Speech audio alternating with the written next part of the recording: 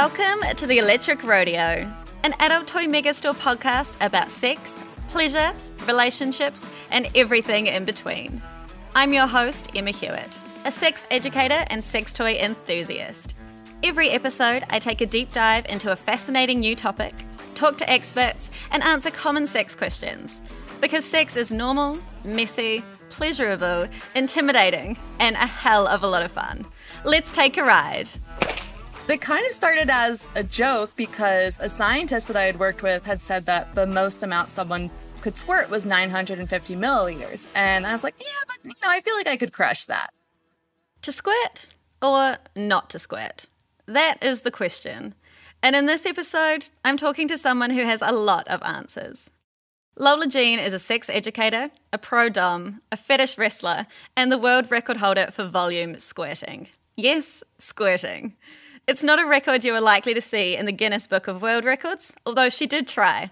Unfortunately, they're a family organisation. I'm sure you are all dying to know how that is judged, so don't worry. I ask how it's measured and, of course, what the winning volume was. I also have a lot of questions about squirting. What the hell is squirt? Where does it come from? What does it feel like? Can we all do it? And how do I do it? To prepare, I did a survey of Adult Toy Megastore customers to get some insight into squirting. 48% of respondents said they had squirted, and of those people, 74% enjoyed doing it. 7% of responders don't enjoy it, and 19% feel embarrassed about it. Chatting to Lola Jean, I realised that these distinctions aren't so clear-cut. Yes, it can be amazing to do, but what if you do it every time, even if you don't want to? What if you can't turn it off? When does squirting just become a frickin' nuisance? We dive into all of this, but we start with wrestling fetishes, domination, and sex coaching. What exactly does sex coaching involve? Most people are just like, oh, I'm going to get my hands on you and you'll teach me things. I'm like, no, you can't touch me. And so a lot of times I'm not going to be like your therapist. I could work in conjunction with your therapist, but I'm going to help you if there's a blockade or a wall, or you just need a little bit of a help or a push in the right direction. Because I don't want to see people regularly. I want to see you as less as possible, really. And that's why I provide a lot of video instruction. But I do offer one-on-one for people that are, they're just a little bit stuck and they need a push somewhere else. And you're also a pro dom. So what does that side of things involve? So in pro domination, generally when people get further into their careers within pro domination, they'll find a certain niche, and that tends to be something they both really like and that they're good at. And I found my niche rather quickly, which is wrestling fetish. So that's where I operate mostly, and then that kind of lends itself really well to verbal domination, trash talk, and some other niche fetishes. So this is where people pay me money to wrestle them. And when I say wrestle, I'm mostly using Brazilian jiu-jitsu, but kind of an abridged version of that. So usually people are trying to resist me, but not overpower me. It's about keeping the bodies very close. That's the strategy of it. So it's something you can inherently make sexual pretty easily. And for some people, it's sexual. For other people, it's more of a sport. The way I put it is for my clients, it can be whatever you want it to be, but for me, it has to be a sport. How popular is this? I've never heard of a wrestling fetish. It is niche, but it was a very high demand and low supply when I got into it. And for the people, the underground that's into it, they're very into it. Wow. And if you think about it, I've had clients that are like, oh, I'm so weird for being into this, right? And it's like, oh, you want to be overpowered by someone who is believably and physically stronger than you? Yeah, that's great. No, it's that sounds like the most basic thing to be into. So the sense of control or domination that people are looking for, what drives this need in people, do you think? I think there's a common thought that it's just people that are really busy and work high-powered jobs in their day-to-day life, they're the ones who need to be dominated. And, while that trope can sometimes be true, I'm a boss bitch in my everyday life, and I like to dominate other people, and that can be a release for me as well. There's two things. It can be a release of guilt, and I think that, especially now, there is a lot more guilt that people don't really know how to reconcile with. Whether that's white guilt, whether that's patriarchal guilt, whether that's, guilt and shame. These are ways that they can confront and release that. And then also our fear and insecurities. A lot of times when people are feeling overwhelmed or like they don't have control over their own lives, it really helps to just relinquish that to someone else. I was actually kind of feeling that today. I was just feeling very overwhelmed. And I was like, I just want to get dicked down. Like, and I never say that. But like, there's sometimes where I'm just like, I want this to happen so I can like, it can be therapeutic for me. Or I had a session the other week where he just wanted to feel really scared. And in the middle of that, I was like, oh my God, what an amazing release for you to be able to feel so scared and then so safe at the same time. You can feel safe to feel scared. And it's really just things that we are not allowed, or that we feel we are not allowed to express or act on in our everyday lives. Because we really can. But sometimes you might need a little element of like fantasy or a non-reality, or just the professionalism of a provider.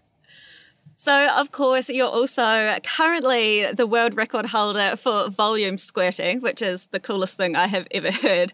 How did this come about? How is a competition like this judged? And what was the winning volume? Man, I wish it were a competition because I'm very competitive and I love being, if you haven't been able to tell by like the wrestling fetish and the trash talk, I'm a very competitive person. But it kind of started as a joke because a scientist that I had worked with had said that the most amount someone could squirt was 950 milliliters. And I was like, yeah, but I feel like I could crush that. I'd never measured it, but like I knew the amount of volume I had was ridiculous. So when I looked it up, I realized this record didn't exist. So I applied to Guinness to set it, which like, any amount that I squirted would have set that. And they were like, no, we're a family organization. We can't do that. So did some more research. And basically, if I had enough witnesses and journalists, and I still measured it to Guinness standards. So within a 1 minute period, using only the assistance of one's person, meaning my hands. So no other people, no toys. And I squirted 1,250 milliliters. So I broke science. So I definitely set the record because I proved science wrong by a lot. Yeah. By 300 milliliters. And how is it measured? Like, what is the actual ins and outs of this?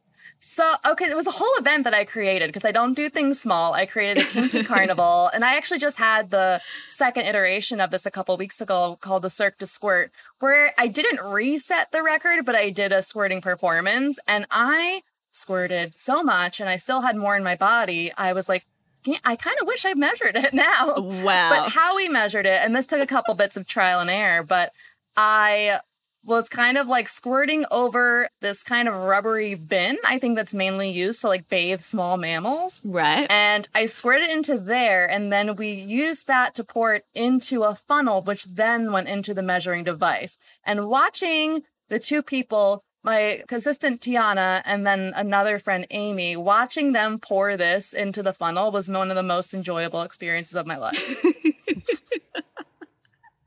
It's just ridiculous. Like, this is my life. What? That is so amazing. So what happens now? Is this something that you're going to keep on trying to beat your own record? Is anyone else trying to snatch the crown off you? I mean, people are saying that, but no one's doing anything. And I think a lot of people are just like, well, I squirt a lot with my partner. I'm like, yeah, but this is on your own. You have to do it by yourself. And I mean, I love competition, but I don't really see a need to reset my own record just because, I mean, it's always a little stressful when there's an event that revolves around me squirting. It's like, okay, body, you better not let me down. But yeah, I don't know, maybe not. I'm just going to still keep doing performances because they're very, very fun.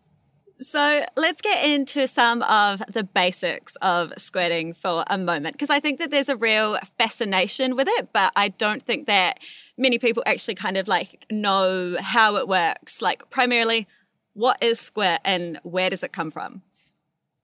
Yeah, well, it's something that is, it's not studied very much. And when it is studied, there are some laughable controls or, have the people squirted before that they're studying? What is it that you are trying to measure? Because if you would have put me in one of those studies a couple of years ago, I probably didn't squirt. But if you put me in this now, we know that that's going to happen. So it's very much a learned thing of the body. I mean, it very much can happen on its own without learning it. But for a lot of people, surprise, surprise, the person with the vulva has a lot to do with it. And it's not just being like a passive receiver. So squirt is a combination of a lot of fluids. It is my belief, I kind of pull from Dr. Jana and Dr. Laura Merritt. Dr. Jana believes it comes from the urethra. Dr. Laura Merritt believes it comes from the Skene's glands. I believe it comes from both. I just don't think that that much fluid is going to be able to come out of my Skene's glands. We know that the Skene's glands are involved. This is the prostatic glands of people with vulvas because we find prostate-specific antigen in squirt. And so we know it's coming from there. The Skene's glands do drain into the urethra if they're not emptied. Right. So that's why a lot of people might feel like they pee after they thought they had to squirt. Okay. As well. I mean, it's got to come out some way. But I believe it's coming from both of these locations. And the Skene's glands are all around the urethra with this a bunch of erectile tissue. So that is where the fluid comes from. And like I was saying, there's not a lot of studies that are out there. The studies that are 10 people, that's not really a study. Because, most of the money goes to boner pills because that's where the money is. No one's really demanding research on squirting. Yeah. Female sexuality is always a little bit behind the other stuff. Yeah. So is squirting and ejaculating the same thing? Technically, if we're speaking scientifically, ejaculate is more of a viscous, milky white substance that not a lot of, they're kind of similar to semen of how much would be produced. Some people produce it, some people don't, where squirting is more of a clear, larger volume type of fluid, but it can range from small volume to large volume, and that's kind of just dependent on the person. That's dependent on the buildup of fluid. However, ejaculate is a verb, and I like to use that, and I think it's totally fine to refer to it as such, because I think it also is kind of subverting a lot of gender norms too. So I'm okay with people calling it ejaculate. So do you think that anyone with a vulva is capable of squirting then? And what tips do you have for people that would like to?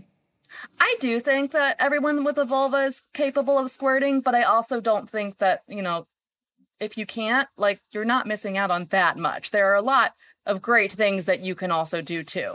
In the grand scheme of things, I like to say that cervical orgasms for me are way more enjoyable than squirting. So focusing on the things your body can do, not what it can't. But I believe everyone with a vulva can squirt if they have a good enough relationship with their vulva and a coordinated pelvic floor. And when I say coordinated, I'm not saying strong, I'm saying coordinated, because you can have a strong pelvic floor, but then I believe the word is hypertonic, where it's so contracted that that's dysfunction as well. So it needs to be able to contract, elongate, and relax. And how to do this, it's going to be different for everyone. I take a very hands-off approach to squirting because for me, when I first did it, I just tried to replicate that sensation when I was masturbating until I was able to do so. And then it was just a period of experimenting with my body, of different things I could manipulate until I understood that feeling really well. And the way I squirt is not going to be the way a lot of other people squirt. So instead of focusing on the movement, everyone's going to talk about the come hither. I don't really like the come hither that much. But the tips that I will give people is if we're looking at the vagina as a clock, focus on the 6 o'clock as much as you do the 12 o'clock, because the 12 o'clock, all that erectile tissue can be very, very sensitive for people, and you might need some time off, whereas there is a ton of erectile tissue in the 6 o'clock, and you can also tend to be a little bit more vigorous with that than you can with the 12. So focus on that one as much, if not more. And for the person who has the vulva, experiment with your pelvic floor in its various states. When you contract, that should contract also around your internal clitoris. So it should feel good. See how that changes your pleasure.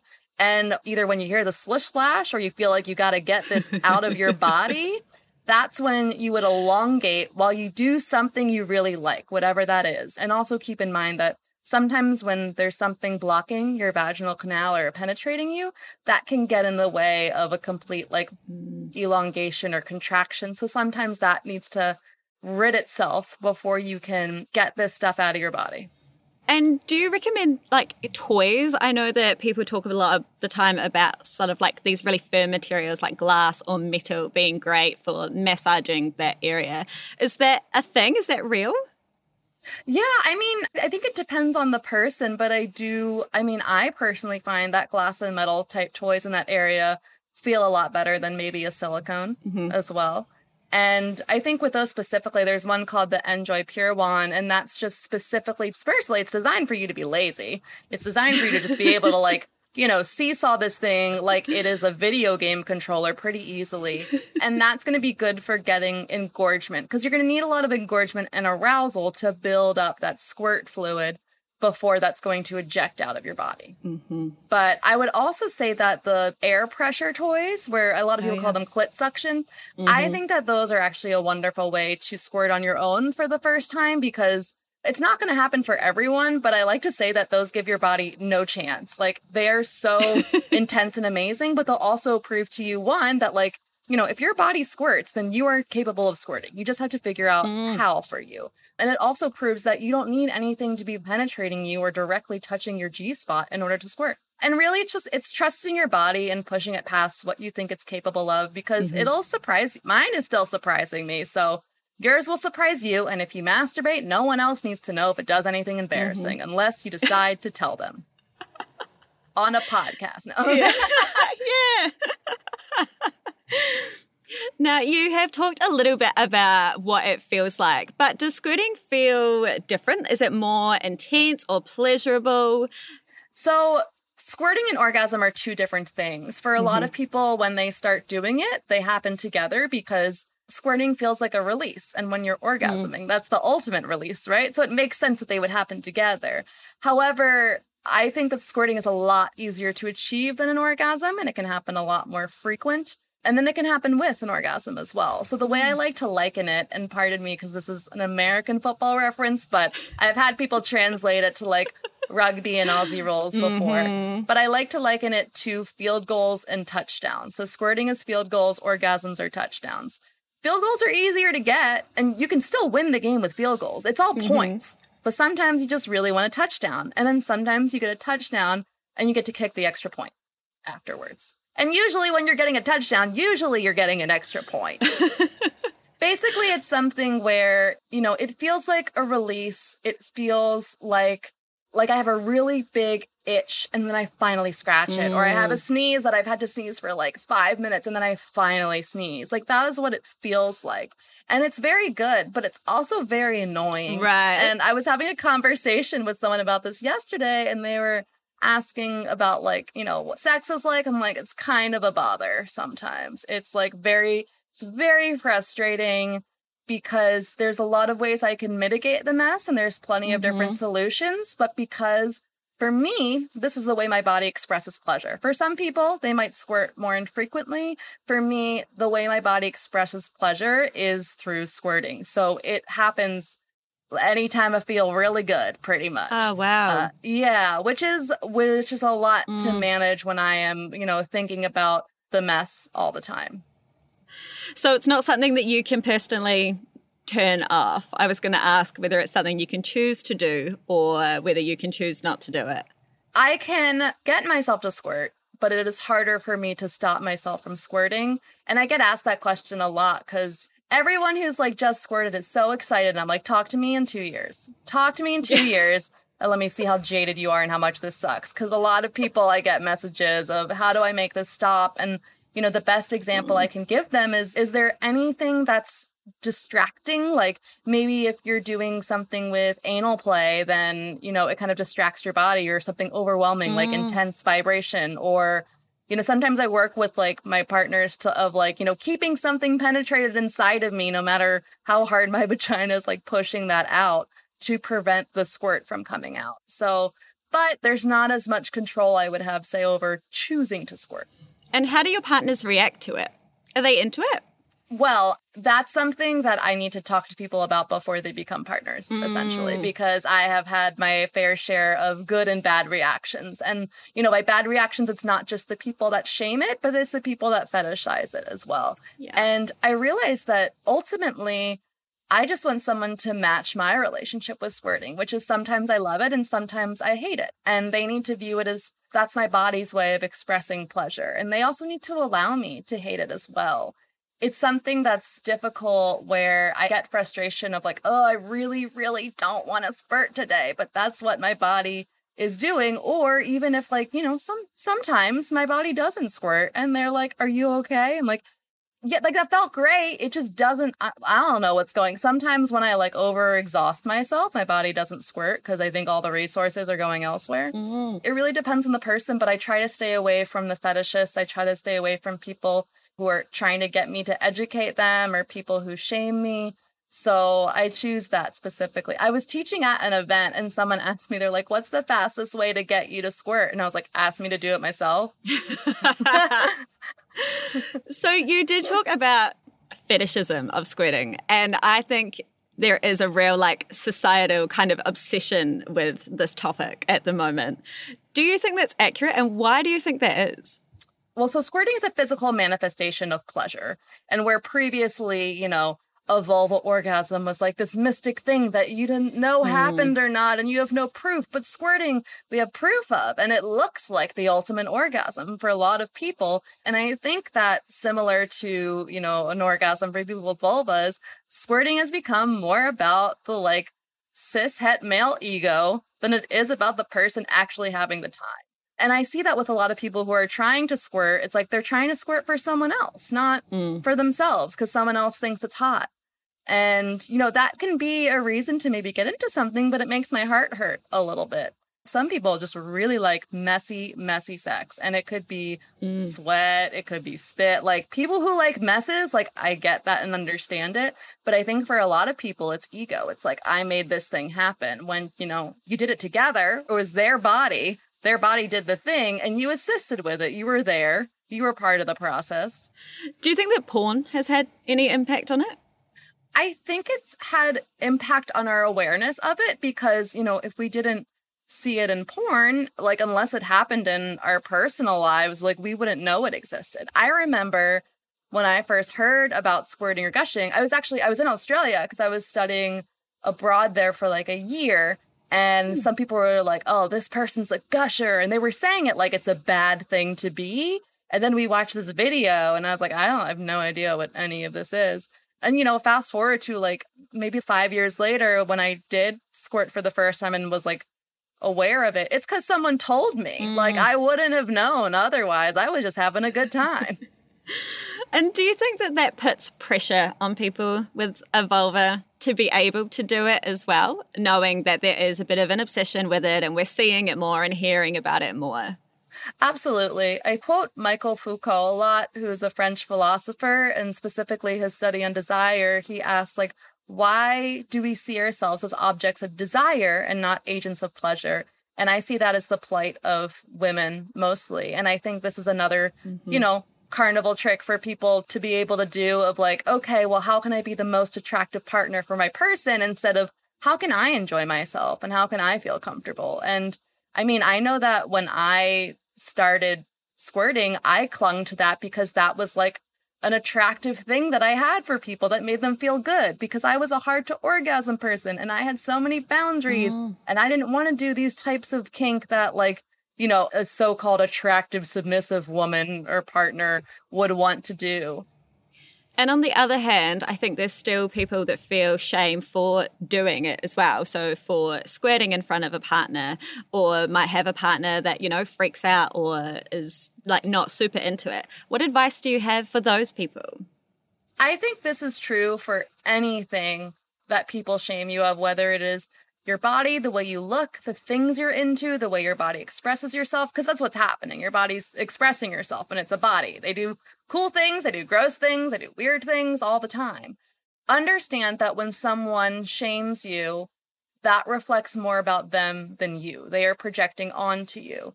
We need to stop using the word normal as well. It's just like things are for people, and they're not for other people. We don't need to shame people of that. We don't need to say this is weird. It's just not for us.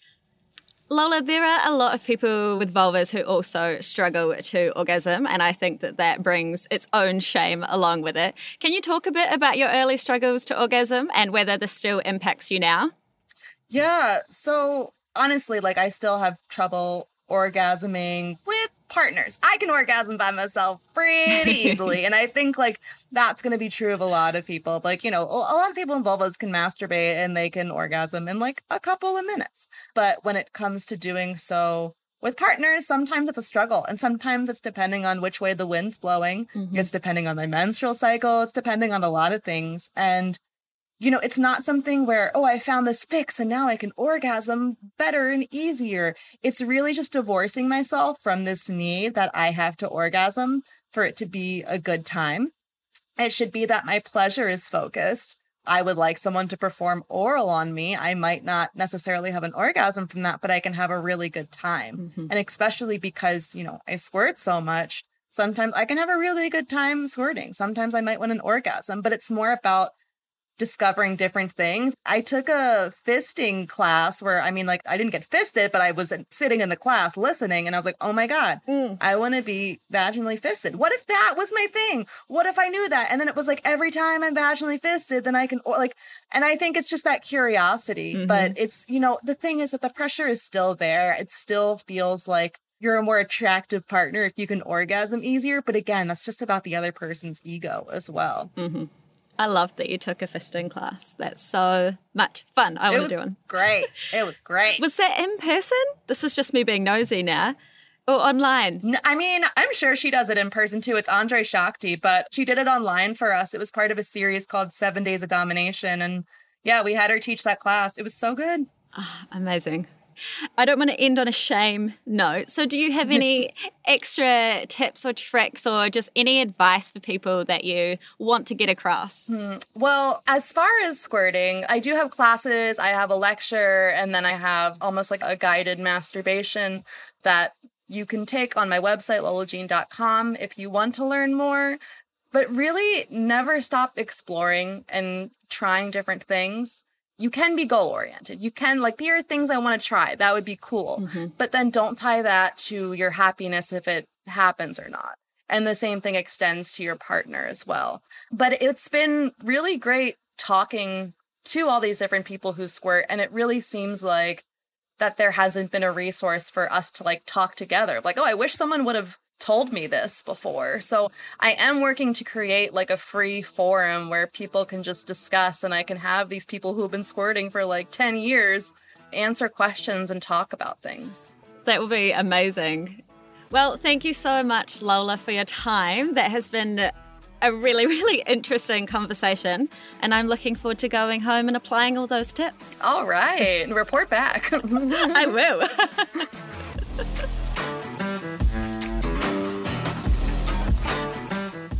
You've been listening to the Electric Rodeo podcast for Adult Toy Megastore, produced by Sound Cartel.